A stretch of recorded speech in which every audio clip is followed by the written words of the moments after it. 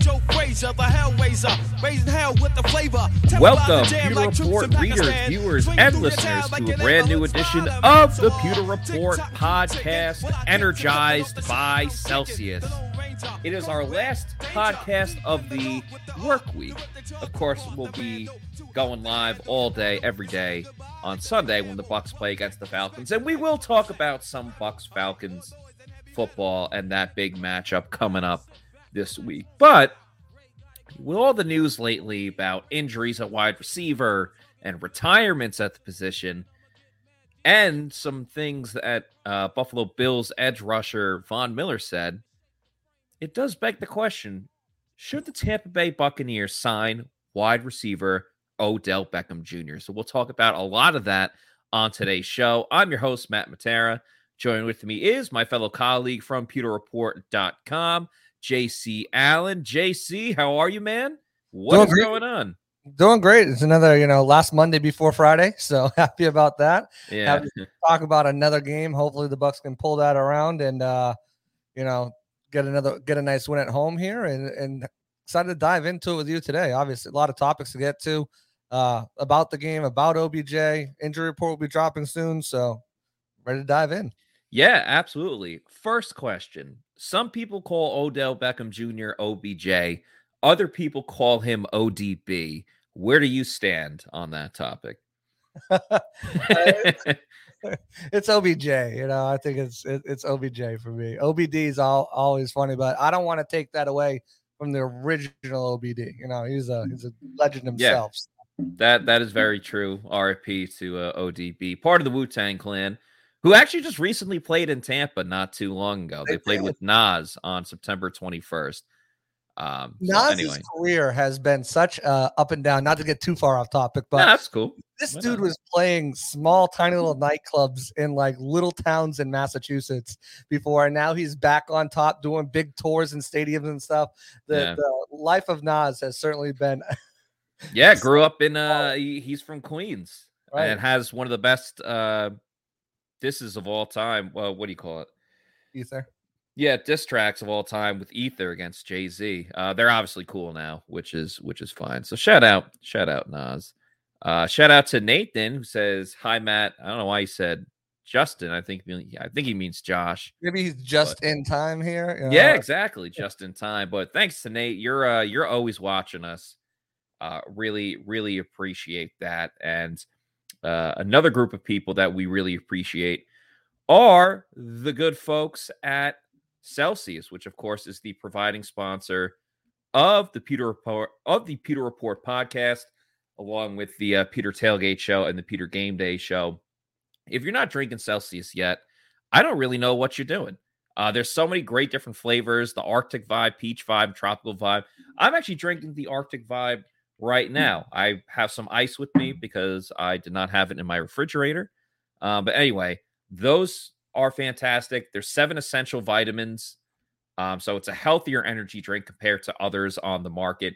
Gives you that essential energy to get you through your day, whether it's a workout, work day, long drive, anything else you got going on. Maybe you just need to stay awake and you want to avoid taking that nap.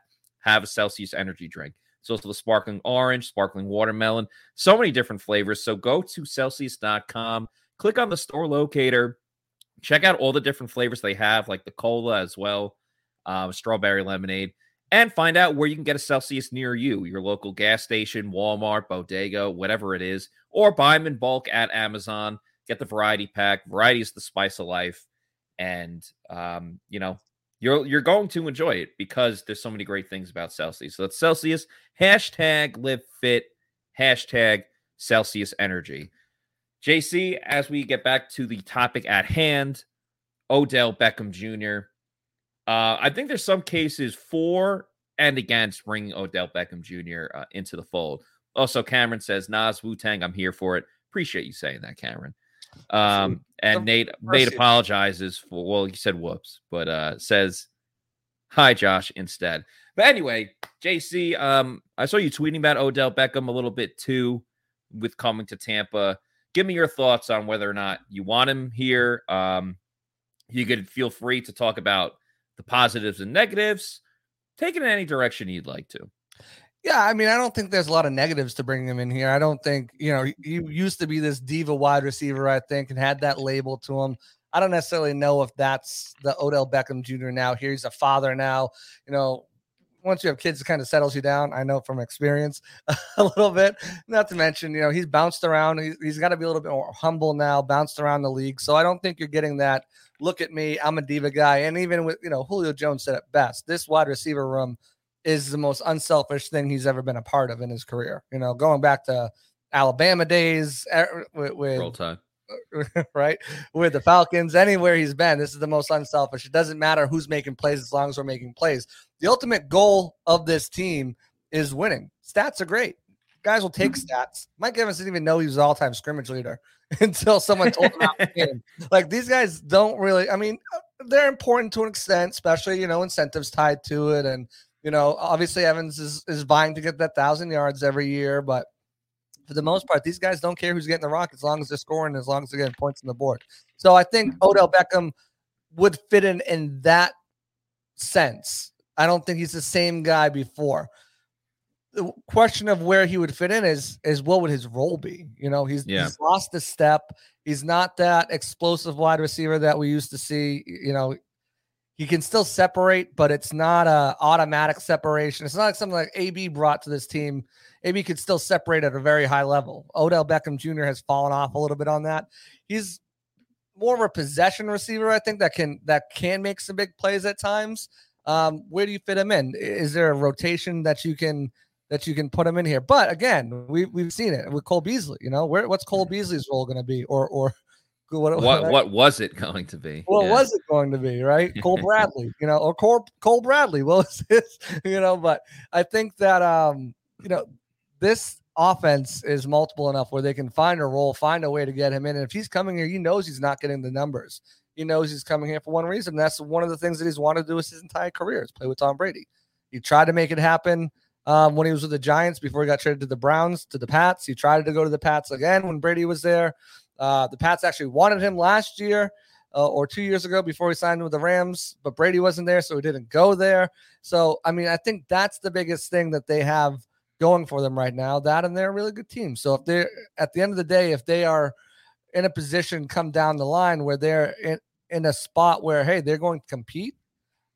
He's not ring chasing anymore. He got a ring last year, but if they're going to compete and he sees this as his final opportunity to play with someone who he's grown up idolizing and have wanted to play with, and Brady tells Jason, hey, I talked to OBJ, he wants to come.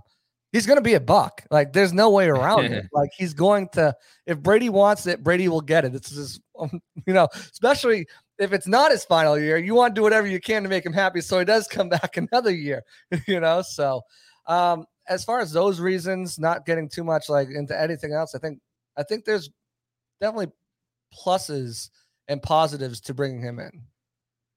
I agree for the most part that yes, it's definitely the positives far more outweigh the negatives, and the negatives really aren't even on Odell Beckham himself. It's injuries and stuff, and we will talk about that. For those that might not know, I just want to lay the scene a little bit. So Buffalo Bills edge rusher Von Miller, who was teammates with Odell last season on the Rams, he had a press conference where he talked about that him and Odell talk every single day, and Odell is going on a tour right now, essentially visiting a couple different facilities. And this is all from Von Miller. There hasn't been any other reports really corroborating this. There was a gambling website that had the odds out for what team Odell could play for next, and Odell actually commented on that, like with a bit of a joke, but also being like, if you're not in the league, can you bet on this? But anyway, I believe the teams off the top of my head, it was in no particular order: Green Bay, I think maybe New Orleans, and he mentioned the Bucs as well. There might have been another team in there. We already saw Odell in New Orleans week 2, but they were also playing the Bucs. Green Bay, I think, has a good claim for, hey, come join this team. You'll already be like a number 1 or number 2 guy.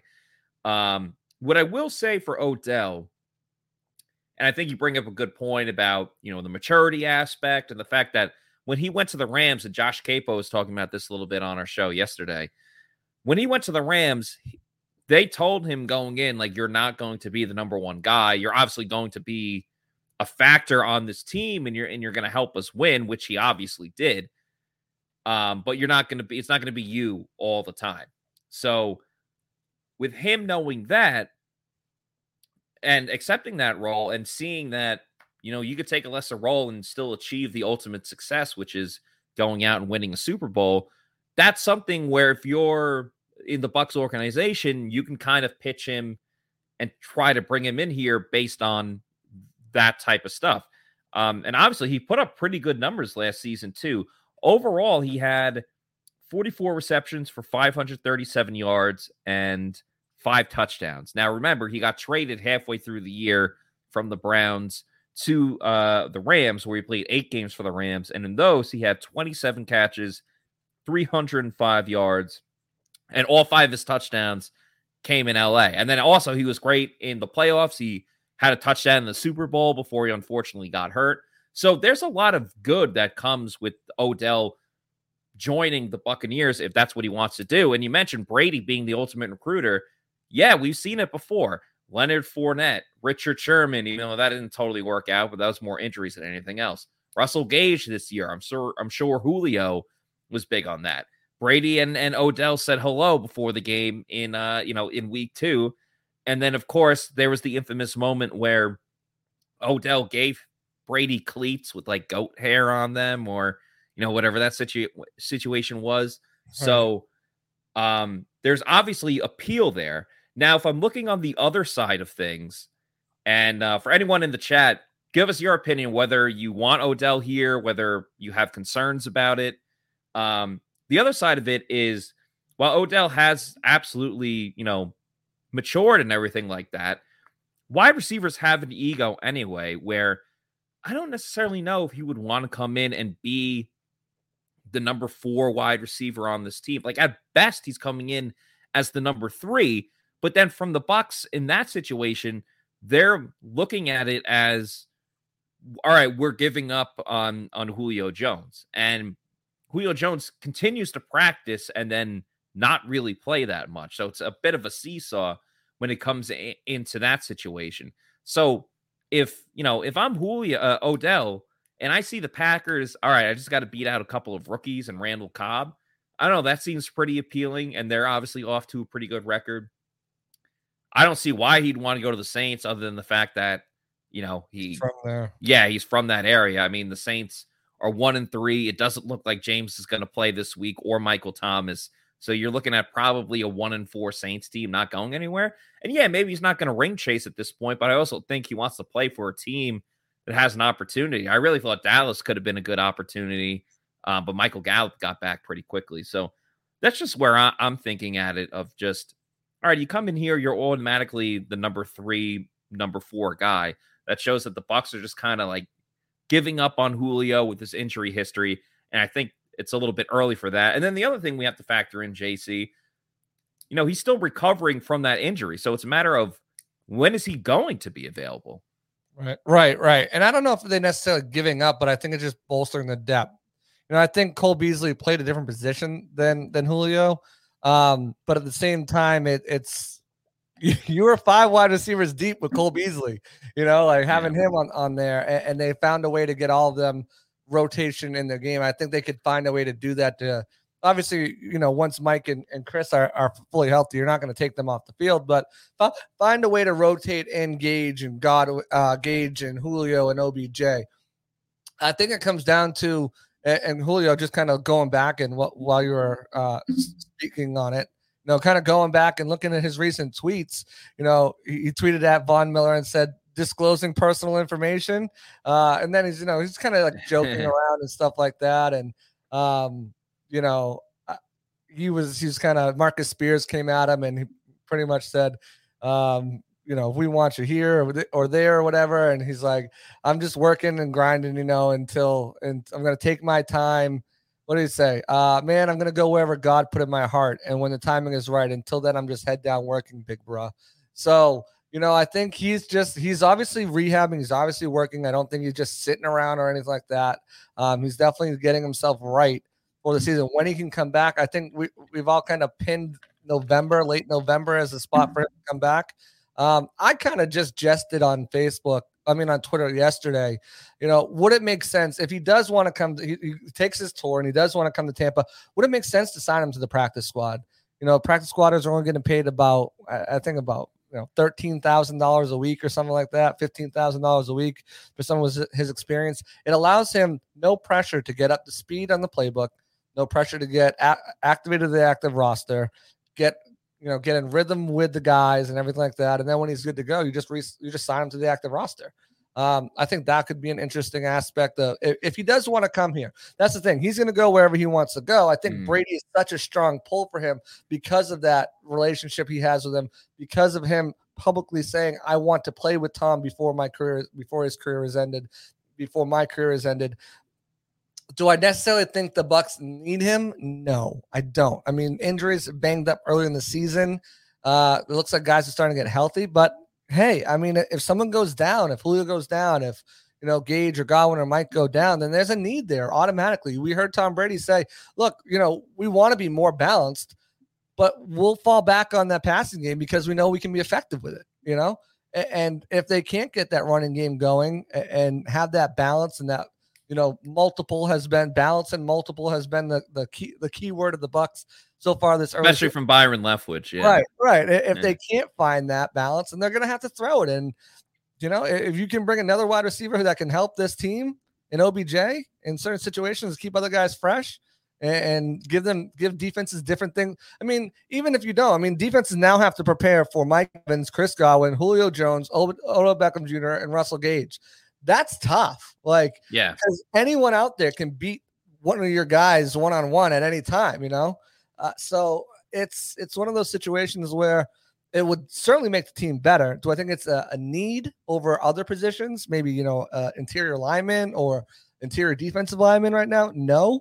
But if it's going to happen, if Brady wants it to happen, let's stop talking about it because it's going to happen if Odell wants to. But I think it wouldn't be a bad I don't think it would be a bad addition to the team at all. I agree with you in the sense of that it's not an absolute necessity.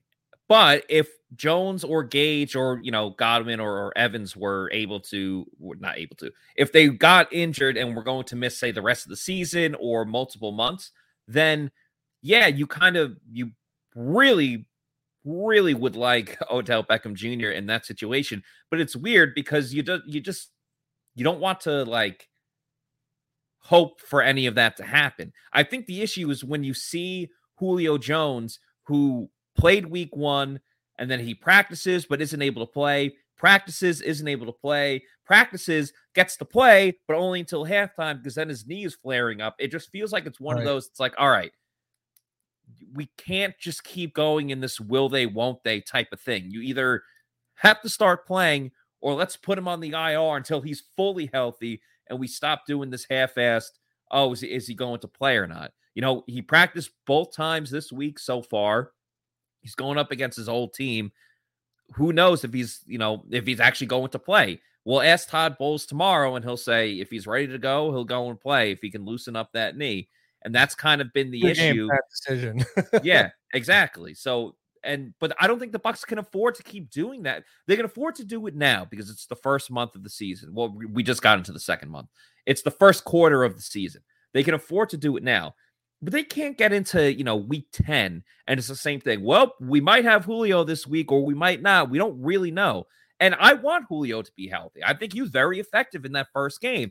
But I would rather completely just say, all right, we're sitting Julio for the next 3 weeks. We're just going to let him get healthy or as healthy as he possibly can. Right. And then we get him to go. Now, the other side with Julio, if he's not, with Odell, if he's not ready until late November, then the Bucs fall into the same situation that they're in right now with getting acclimated with new players, whether it was Cole Beasley coming in or this offensive line that hasn't played together because you have a second-year guy who's starting in Robert Hainsey for the first time in his career, a complete rookie with Luke Gedeke, who, of course, is starting for the first time in his career. Shaq Mason, we know how good he is, but with the new team, it takes time for the offensive line to gel. Then you talk about the tight ends with Cade Otton and Cole Keith, and even Kyle Rudolph at the limited of time that he's been in there. Rashad White, second-string running back. So we're talking about all of these guys that Tom Brady has talked about. It's going to take time before they really start gelling. And that's before I even mentioned the wide receivers with Russell Gage and Julio Jones. So now we're talking about Odell coming here in November. It's going to be not starting all over again, but it is starting from square one with Odell and Tom Brady. It's not like Gronk coming in where he has all of this, chemistry with Brady. It's going to be completely new, and then it's going to be, we got to get this guy on track, but everyone else is already here at this level. I'm not saying they can't overcome it, but, it's definitely something that you have to be ready for. Right. And with you hit the nail on the head with Julio too. Like this team is having trouble executing one game plan, let alone 2 game plans with this is what it looks like with Julio. This is what it doesn't look like with Julio. Yeah. Like they're having enough trouble on offense executing one game plan, let alone not knowing what they're really what it's going to look like until game time after Julio tests his knee out. So put him on IR if you have to. The last point I'll make about Odell Beckham Jr. and, first of all, guys, we're talking about this because it's in the news. Like this came out as a report, whether we want it to, whether we don't want to. It's not like we just fabricated this topic to talk about it. But I think, really, what it comes down to is look at last season. I heard people say, "Oh, why didn't they just sign? If they wanted OBJ, why didn't they sign him last season?" Well, last season, OBJ was already signed, and you've got to remember, week 15, Godwin goes down. Week 17. Antonio Brown goes topless. So like there's no other players right there. What a November signing would do with OBJ and common sense saying, I talked about this earlier, putting him on the practice squad makes a bunch of sense. Letting him catch up, letting him get the offense, letting him get the system, letting him get some reps down. If he does decide he wants to, signing him in early November rather than later November to the practice squad, where he's not going to count much. He's not counting against the cap. You're not making a roster move to get him on the roster. I think that makes a lot of sense if he does want to come, is you're protecting against injury after the bye week 15, week 16, week 17, playoffs. Remember in the playoffs, once Godwin is down, once Cam Brate was a wide receiver for your team against the Rams, guys. Cam Brate was a wide receiver. So he also protects against that. That's why I don't think there's a rush at all. I'm not saying sign him now on October 6th. Like, no, don't. He's not going to be ready for 2 months, as it is. You don't need to rush to sign him unless you're doing something like that it's a practice squad situation where he knows, hey, we're just putting you here so you can get caught up. We're going to sign you to the active roster. We're going to pay you good money to come on the active roster, prorated $3-4 million, whatever it is.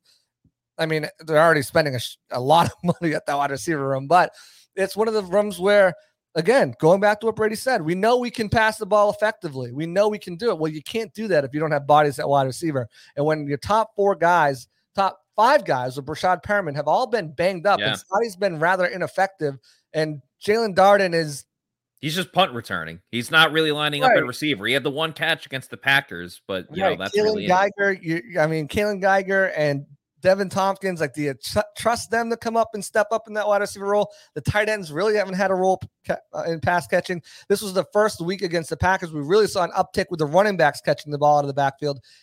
If you don't think you can, if you're protected enough against injury at the position, it makes a heck of a lot of sense to have him on there, even if, he's not playing as much. And this is where Tom Brady comes in, mass recruiter. Hey, it's my last.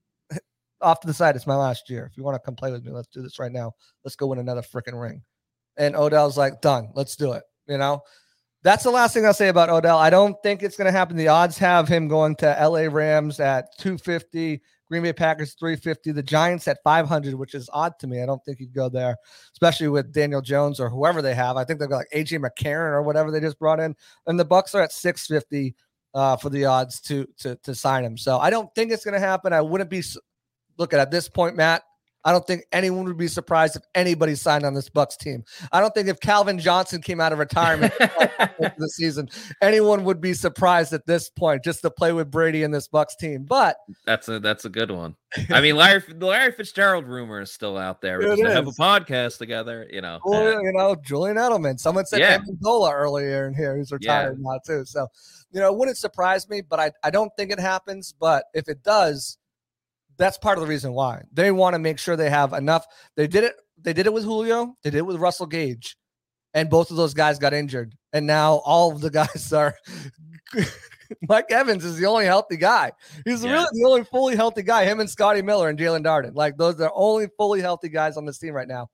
So if they can protect against injury even more so by adding a talent like OBJ, it's not going to cost them a lot. And he wants to come here, they'll do it. Whether you like it or not. Yeah.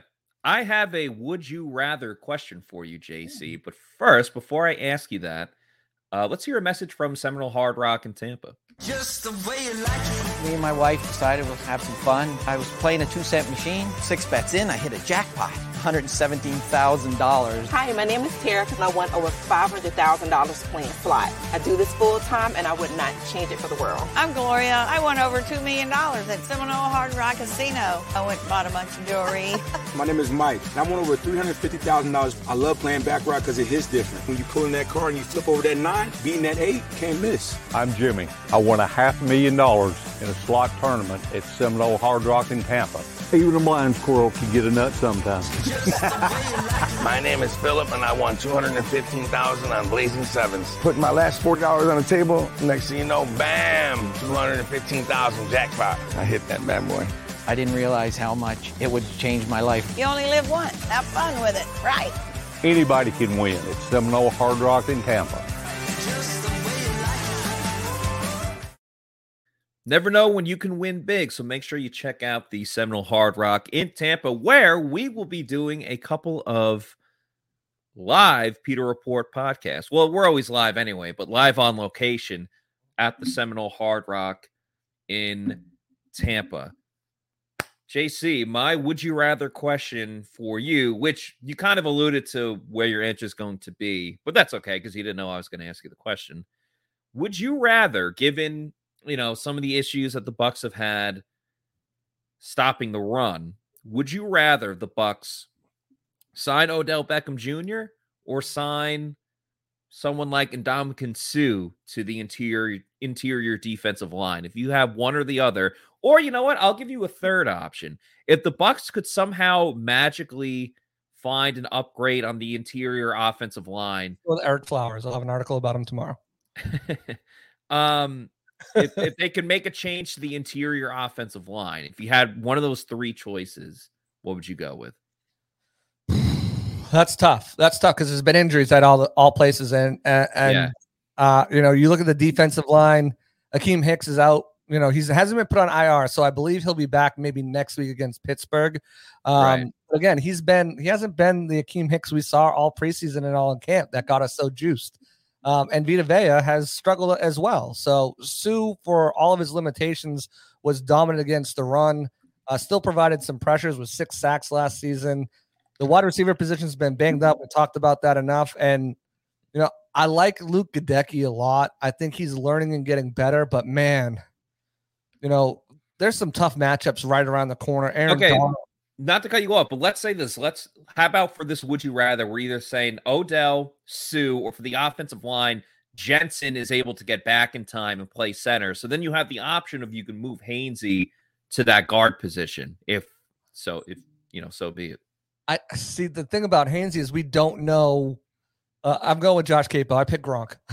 I picked Gronk. Gronk is back. No, I don't think Robert Haynes has been practicing all summer at center. So I don't know what he looks like at left guard. I know he was training there a little bit last year, but I don't know what he looks like at left guard.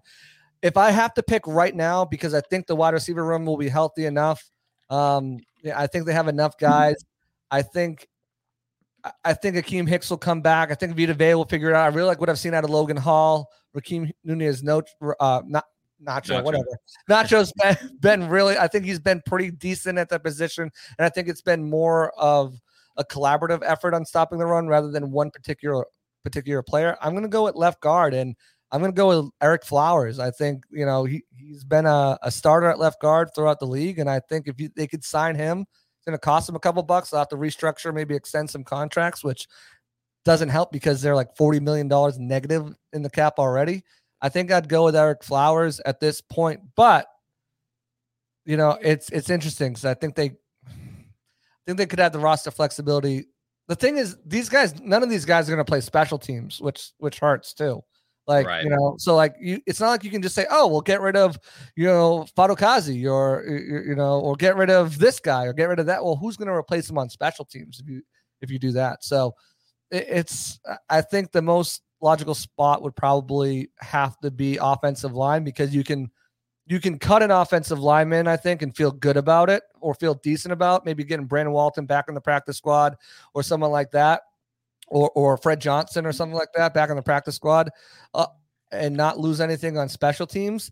Where if you bring in Sue and you have Hicks, you're probably cutting Patrick O'Connor, who's a special teams ace. You're not going to cut Nacho. You're not going to cut Hall. And, you know, while I think Odell Beckham would be a good fit and a good player, and you'd easily just cut Scotty Miller, like I think offensive line's a bigger right now. But I'm going to flip the would you rather on you. Yeah, that's a tough one. I think in the situation you talked about with bringing in a D lineman, Deidre Sanat, he's played like pretty good, but there's a chance that they could just move him to the practice, you know, release him, and then if he goes through waivers, put him on the practice squad. Yeah, it's a tough one. I think because Gio is their only guy on IR right now, right? And Josh Wells. Yeah. Okay. Yeah. Right. I think I might go with the defensive line. I just think it's tough to tell whether this is just going to be an outlier, the 1 week where they really struggled, and I'm not even saying like Ndamukong Suh. Again, this is more of a hypothetical. I know I asked Sue. He's the only guy out there that's gonna. Yeah, he is the only guy out there. I mean, we're looking at the guys out there are Sue, you know, that could Sue Flowers or Odell that could make an impact on this team. Yeah, that's true. If one of the wide receivers were injured, I would say Odell, like no question. You know what? I am going to say Odell. I'm changing my mind. I'm going to say Odell Beckham Jr. because I just don't trust that. I just don't trust that Julio Jones is going to be healthy for the entire season. I want him to. I truly think he can really help this offense if he's fully healthy, but he's just never healthy, and he's proved that for the, you know, the last couple seasons that he's not healthy. The thing about Odell is you're not getting him till end of November, most likely. So right. That's fine.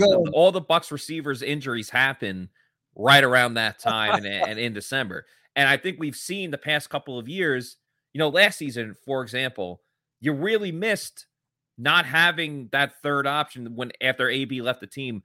You really missed, and it hurt that a lot when Godwin was out and, you know, everyone was injured going into that game against the Rams, which they should have won. The Bucs have seen this before, and they just can't let it happen again. I think even with an offensive line that struggled a little bit, the Bucs have shown that, you know, Brady will either get the ball out quickly, they'll scheme other things up. I'm always going to trust Tom Brady.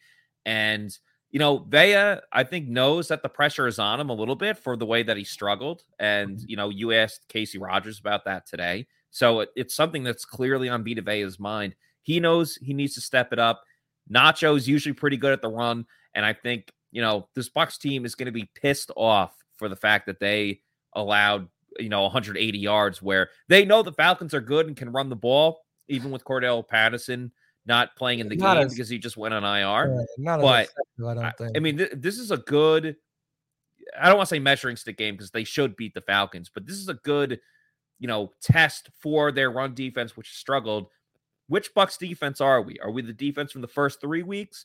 Are we a team that peaked early in the season and now we're just an okay run-of-the-mill defense? This is huge for stopping the run, which has been an issue kind of for most of the season. It didn't really kill them until against the Chiefs, but it's something they need to clean up. Early game issues it's been, and then they've kind of settled it down in the second half. I just want to point this one out. Sal, who's been loudly screaming at us in the comments the whole time, says, cut Scotty, Wells, Rudolph, and Gio, free up money and get Flowers. All those guys are on 1 year contracts, and after week one, vested veterans contracts are guaranteed. So that does not free up money. All you're doing is eating that money, and those players are no longer on the team. So that's also the trajectory of Eric Flowers has been absolutely crazy. Because I remember when he played for the Giants. It was a tackle. Giants, yeah, he was a tackle for the Giants, and Giants fans hated this guy. They were so mad with the way that he played. And then I think he went to Jacksonville.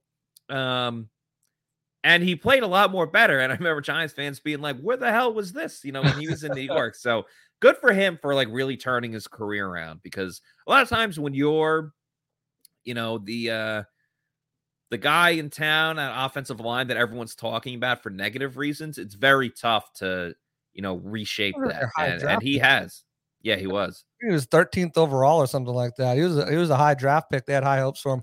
He slid inside for the last couple of years, and it's been really a boost to his career. So, like you said, I think if you look at both sides of this ball, this is going to be a testament week for them. You're going against what on paper, what on in your mind and everything is an inferior opponent with Atlanta Falcons.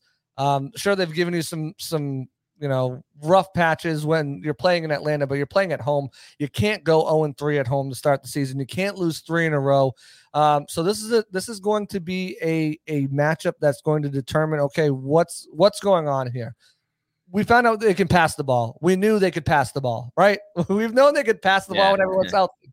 They weren't able to run the ball, and they haven't really been able to run the ball the last 3 games besides that opener the way they've wanted to. So, that's something that they need to show that we can move the ball on the ground. They've got some big options with Grady Jarrett, not Grady Jackson, Grady Jarrett, and Marlon Davidson, and some good linebackers.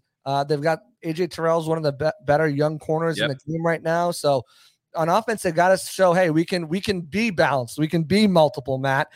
we can run the ball. We can throw the ball. And on defense, they have to show that, hey, last week was an anomaly. We do not play that game. That is not our brand of defense. We shut the run down. We make them, one-dimensional in the passing game. We make plays on the ball. We intercept passes. We, cause pressure throws, and they need to show that. This offensive line is not that great. Yeah, they're good run blocking, but they are not good against pass protection. If you can shut that running game down on them, then there should be no reason why they can't get after Mariota. The biggest thing for them this week is going to be containment too. They've got to contain, but if this week, if they falter again, and if Hicks is still going to be out, then they might need to look at bringing a guy like Sue. Might need to see what does it take. The problem with Sue would probably already be here on this team. Guy wants $8 million again, $7 million again. If he was to come in at a vet minimum or even like two, maybe 2-3, and I'm not speaking for the team because I don't know, but like $2-3 million, Sue might be on this team right now. The fact that he wants to get paid and he still has interest. The Bucs, Jason Lanner wrote an article, said, the door's open for him. We're not shutting the door on him at all. We're not shutting the door on Clark. We're not shutting the door on Sue. It's just going to take them coming together in a monetary sense, saying what's it going to be. So if they struggle again and Hicks is going to be out for a couple more games, you might have to make that phone call because they cannot do what they did last week. Because what they did last week allowed all problems throughout the air, on the ground. And they've got to tighten it up. Like you said, this is a big game for the defense this week. To show, hey, last week was an anomaly. That's not us. Speaking of getting paid, you can boost your money by winning on Underdog Fantasy, especially with their pick'ems. Underdog Fantasy is the easiest way to get some action on the NFL. That's by using their pick'em game or the Rivals game. That's fun too. Just pick an over or under on your favorite or least favorite player stats. You can win up to 20 times your money in a single night. Underdog keeps it super simple with their easy-to-use website and mobile apps. You pick between 2 and 5 players to fill out your pick'em slip. Get every pick right. Take home some cold, hard cash. Use the promo code PEWTER. Get your first deposit doubled up to $100 by Underdog. Even if you learn some Plant City math, that's a great, great deal. Once again, that promo code is PEWTER. PEWTER. And I actually won last week with Underdog Fantasy picking on the Bucs game. I had the over in total yards for Clyde Edwards-Helaire, and I had the over in fantasy points for Mike Evans and Chris Godwin. So I hit on that 3-person parlay pick right there. And make sure you do it with Underdog Fantasy. It's a lot of fun. It is a lot of fun, but it's also stressful too. You're like, I want to go for the big. You got to know when to not play for the big money and when to go for the smaller money. Because that's been my problem. I'm like, I'm going for that. I'm going for the 200. Give me all 5. I'm gonna hit on all of them. It's like picking a parlay. You're like, I'm gonna hit on all of these, and then you're like, crap, I only hit out of 3, 5. I could have made a couple bucks, but no, could have done it. Yeah, it is tough because you don't want to go like too overboard unless like you really feel good about a couple ones. So I try to stick between like 3 or 4 Right. Do want to get to the injury report here that just got released a couple minutes ago. Tom Brady did not practice yesterday. He was a full participant today, dealing with that right shoulder and he said right it felt finger good today, so that was good. I'm sorry.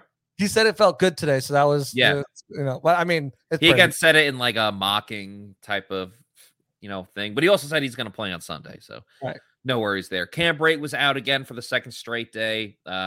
He's still in concussion protocol. He was running on a separate field. There was a little confusion there. Some people reported that they didn't see him. He was on that third field. He was running for a little bit, and then stop, but he was out there for a bit, not practicing with the team, of course, because he's still in protocol. Carlton Davis dealing with the shoulder. He was full participant yesterday, limited today. Next couple players were limited. Russell Gage with the hamstring and Chris Godwin with the knee. Akeem Hicks did not participate for the second day in a row. He's dealing with that foot injury, so looks like he's probably not going to be available for this week. Julio Jones with a knee. He was limited once again in practice. Nacho, he's a new addition to the injury report. He did not participate as he has an illness right now. Rashad Perriman, knee hamstring, was limited. Logan Ryan, foot injury, did not participate for the second day in a row. And then Donovan Smith was limited again. Donovan said today that he's good. He's going to play on Sunday, so no worries there. So it looks like going to this game against Atlanta. By the way, the Falcons, they had one guy on the injury report today. Important, though. Pretty important. Kyle Pitts, their tight end, second-year tight end, very talented. He has a hamstring injury. He did not participate for the second day in a row. Obviously, that's a huge hit to the Falcons if he's not able to play, especially with Cordero Patterson already not available as he went on the IR. So that's something to monitor tomorrow. Doesn't look like they're gonna. Oh, he's on your fantasy team. Damn, he's done nothing this year. He's been such a disappointment. Yeah, well, the Falcons don't really throw the ball a ton. We'll get into that in a moment. Just the last thing I want to say. Brate will see the concussion protocol. Some guys are able to play the next week. Another guy can't play for 2 weeks. So we'll monitor that. Outside of that, Hicks doesn't look like he's going to go. And same thing with Logan Ryan. Other than that, Hicks' third week too. So they said about a month. So if he can go next week in Pittsburgh, that would be, that would be cutting it close. I think we see his return maybe Carolina. Yeah, I would rather not push a guy to come back early, especially for a game against the Steelers. Who rookie quarterback. They have guys banged up on defense, with Watt and Minkah Fitzpatrick, who, hasn't really practiced this week. So, but anyway, getting back to the Falcons, I mean, it's pretty standard, JC. They're going to run it. It's just a matter of whether or not the Bucs can stop it, because Mariota hasn't really dropped back a ton. That's not really the Falcons' MO, despite the fact that they have, pretty good talent at the skill position. Pitts, when he's healthy, of course. Drake London has gotten off to a solid start. He has 210 yards, 2 touchdowns. That leads the Falcons. Patterson, again, not able to play, but I'm talking about before that. But Mariota doesn't really throw it a ton. I think last week he had 180 yards, no touchdowns, and 1 interception. Now, again, that was because they were able to, run the ball so effectively.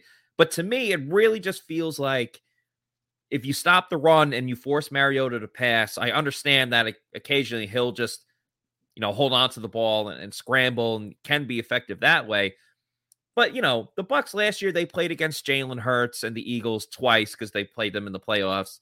And they did a good enough job to prevent them from winning the game. I mean, I just remember the one against Philly, the Bucs jumped out to that huge lead, and then the Eagles got it going, but it's a little too late. And then the game in Tampa, they just absolutely throttled them, and they couldn't really do anything until the fourth quarter when the game was way out of touch. And I'm not comparing Mariota to Jalen Hurts. Jalen Hurts is having an MVP type of season so far for the Eagles. The, one of 2 teams that are still undefeated in the NFL. It's the Eagles and the Jets when Zach Wilson is their starter. So, when you're talking about a team that's played that well.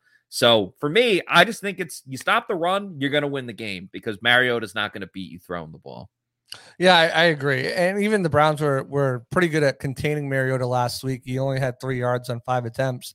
The guy who ran the ball well was someone that I think a lot of us were kind of high on. I know Scott was particularly high on, was Tyler Algier. Yeah. The running back from BYU in his rookie season. So I think, Bowles is such a defensive mastermind. I think he can come up with ways to kind of fluster a young running back. And it's going to take exactly what Casey Rogers said, execution and technique up front. I think if they get back to that, and it's funny, we talk about this, like these are professional players, guys who've been in the league for 5, 6, 7 years for the most part. They should know that they need to, execute, play with execution and technique. But sometimes there's just lapses, and sometimes, like Casey Rogers said today, at one point they were in it for almost 15 plays in a row and just kind of demoralized you. Yeah. They can't do that. They can't do that. They have to be able to. I mean, look at that Buffalo Pats game where I think they've thrown it once. They knew their run was coming. They couldn't stop it. You can't get into a situation where that's you. But I think the Bucs have enough. I know they have enough talent. That's not a question. I think they'll be fired up enough that they'll be able to. I don't know if they're going to shut the run down, but I wouldn't be surprised if they held them under 100 yards. And that's a win. That's a win for the Bucs defense, without question. At this point, right now, yeah. I mean, they were holding to 79, 75 yards, and that was what the standard was. But I mean, you gotta hold them because I don't think Drake London's a good player, young rookie that they drafted early in the draft. But other than that, I mean, Zachariah, I'm not even gonna say. Yeah, Z-O. Z-O. They don't. Looks like they're not gonna have Pitts. Like they don't have anybody else really that I think the Bucs corners and secondary can't stop.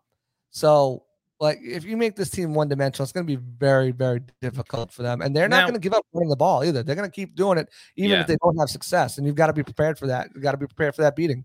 The Falcons are the prototypical team that if they get a lead, they can continue to run it and sustain it. But, if the Bucs jump out to a 10-0, 14-0 lead, it's going to be really, really tough for the Falcons to try to score quickly and stay in the game. So getting that early lead, I think, is super important for the Bucs in this game more than others. But let me ask you, you just mentioned the secondary. So it's not looking like Logan Ryan's going to play. And he's been so important to this defense so far, whether it was punching out the fumble against New Orleans right after the Bucs tied the game up and they were in Bucs territory, the interception against Aaron Rodgers. He's been big for this team so far. Huge. So with him not in there, it comes to a situation now where either Keanu Neal is going to play and he goes in at safety and you keep Antoine Winfield Jr. at that, at that nickel slot corner position, or you can move Winfield back to his traditional safety position, which he has played as well. And you bring in Sean Murphy-Bunting as a nickel corner who, made a big play last week, but that was replacing Carlton Davis, where he was an outside corner. What would you do in that situation? I am moving Mike Edwards to free safety, and I'm putting Keanu Neal at strong safety. If there was ever a game on the Bucs schedule where Logan Ryan was going to miss and Keanu Neal had to be the starter, it's this game. Against his old team. Yeah. It's not even just against his old team. Forget about the team. It's a team that doesn't really have a great passing attack and is going to try to run the ball on you. A hard-hitting guy like Keanu Neal, I think is not going to be a big of a deal. If this were last week, and I know it happened last week, and we saw it happen last week when Neal had to go in over Logan Ryan, then I think you're in more trouble, in a bit of a difficult situation. Even next week if he doesn't play next week against the Steelers with guys like Pickens and Claypool and Freiermuth and Deontay Johnson, I think that's a bigger issue. But this week, I mean, I'm not intimidated by anybody that's throwing the ball to him. If Pitts is out, that makes it even less. If Cordero Patterson's not there, like that, I'm not worried about the passing game. I think the passing game would shut it down. Watch them go and have like 300 yards a year. But I mean, that's going to be the topic. That's what the Falcons coach is going to say. They're going to say, look, everyone's talking about us. Who's our weapon? Who's going to catch the ball? Drake London. Who's besides Drake London? That's going to be their thing.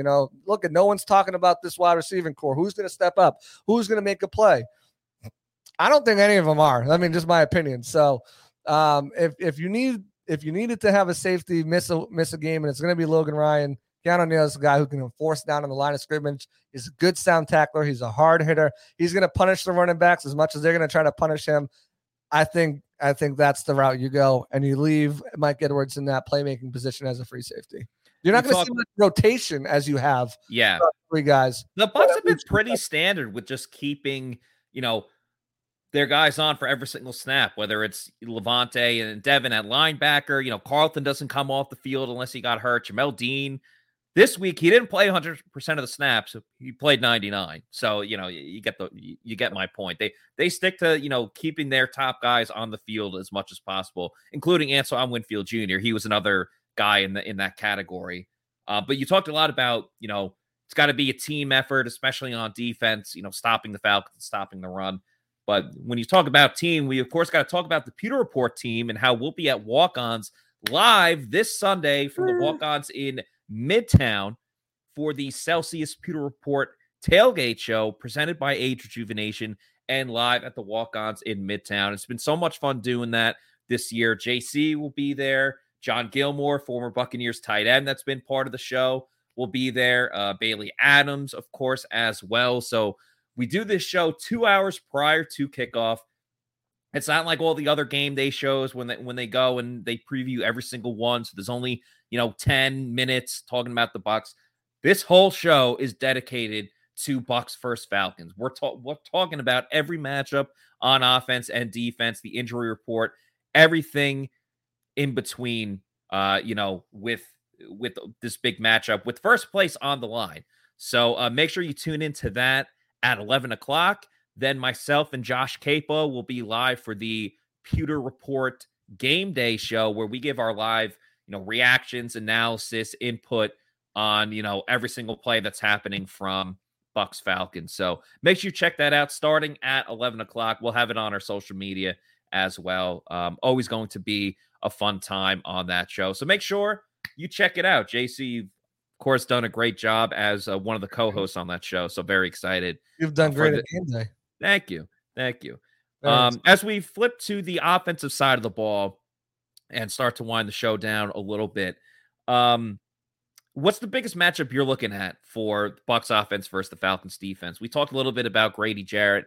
I know we talked about him on yesterday's show. I think if you stop him, and obviously, Terrell, the corner, is a very talented player, but I think if you kind of negate those two guys or game plan outside of them, I don't see the Bucs having too much of an issue moving the ball against the Falcons that are, 25th in yards allowed so far in the season, and same with passing yards. So I think we see a little bit more of the passing game implemented with Evans and Godwin back for the second week in a row, and Brady obviously on a revenge tour a little bit.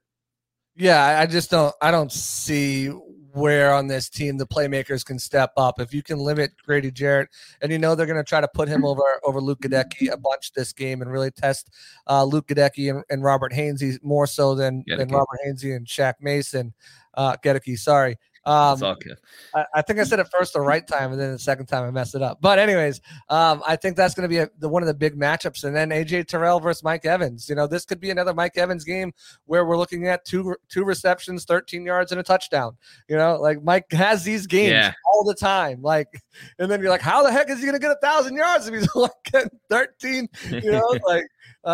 But then he'll go off and he'll have a 100-yard game the next week against an opponent he shouldn't. So I think those are the two matchups you're looking at. Deion Jones is on IR, I believe, so he's not even playing this game. Who's one of their better playmakers, and even he's fallen off a little bit. But I just don't see the guys on this defense that are going to stand up and really challenge the Buccaneers' offense and the secondary as runners. I mean, they have some young guys, but they're young guys. Like we both like Troy Anderson coming out of college. Yeah. Ebiketie was another guy we liked. I was a big fan of Richie Grant coming out 2 years ago. The safety from, I believe it was from UCF or Florida. Who they took. They've got young talent, but the problem is it's young talent. It's not matured enough, and I think the Bucs will be able to find ways to exploit that on Sunday. So Grady Jarrett and AJ Terrell, and Evans is going to be on Terrell. and Grady Jarrett's going to test that middle. So you really they've got to step up because you need to send Lenny out in the backfield. We saw how productive he was. Yeah, I'm curious to see how, first of all, with Mike, it is so funny, as talented as he is and future Hall of Famer, at times he will have the most bizarre stat lines you've ever seen, as you just pointed out.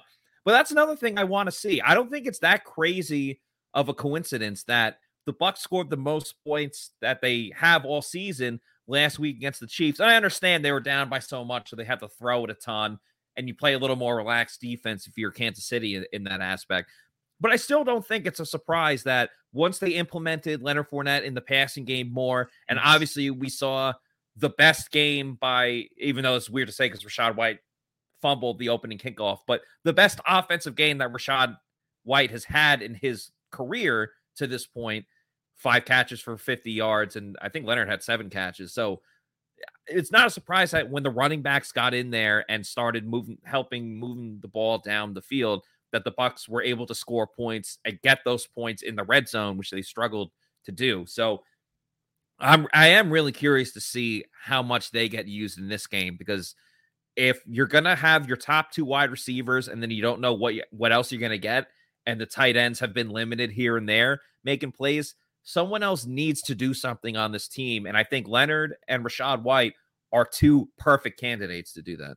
Right. And Cade Otton's going to start. Cade Otton's going to be your starting tight end. So, like, what are you getting out of him? You know, Kyle Rudolph is going to be there, but he's not going to be your starting tight end. So you're rolling out a new starter on the offense this week too, with Cam Brate out. So, yeah, it's going to definitely certainly be interesting. I've been calling for it. I think that getting the backs involved in the passing game has been something that they've been missing all season. They got it going last week. We saw some of the results.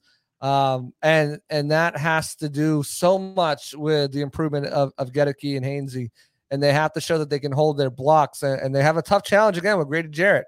If they can hold those blocks instead of keeping Lenny in to chip block, instead of keeping Rachaad White in to block, now you can send them out on routes and pick up extra yardage that way, because Brady can get the ball to him very quickly.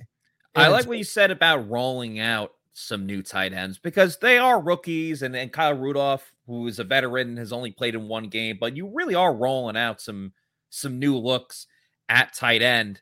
Another thing that you can roll is a bowling ball. And if you're going to do that, of course, you got to do it at Pin Chasers, multiple locations from East Pasco, Zephyr Hills, Midtown, and Veterans. They have one pretty close to the Advent Health Training Center where the Bucs have practice. The food is extremely underrated, from the chicken tenders to the pizza to the nachos, all delicious.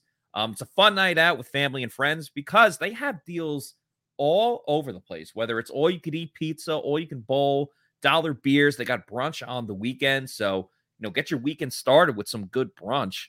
You can also book your kid's birthday party there.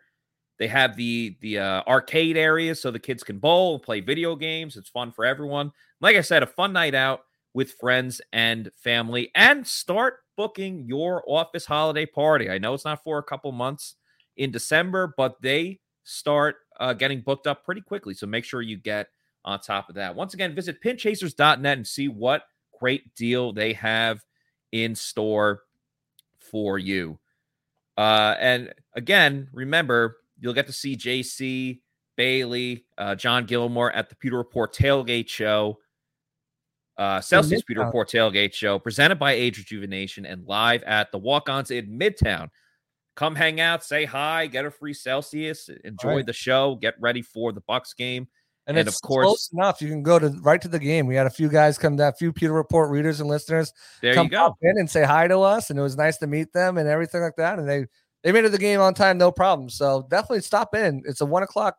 They open up early enough to get a little going, and plus they have perfect.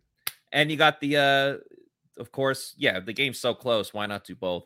And then the Pewter Game Day Show, live in-game analysis with myself and Josh Capo. That will start right at kickoff at 1 o'clock, so you can watch the game, get our reactions as well to all the good, bad, ugly, and great things that go on in the game. And that's the beauty of it. We don't know where the game's going to go. We just react to it and give our analysis and everything to that. So very excited for it on Sunday. We're there all day on Sunday.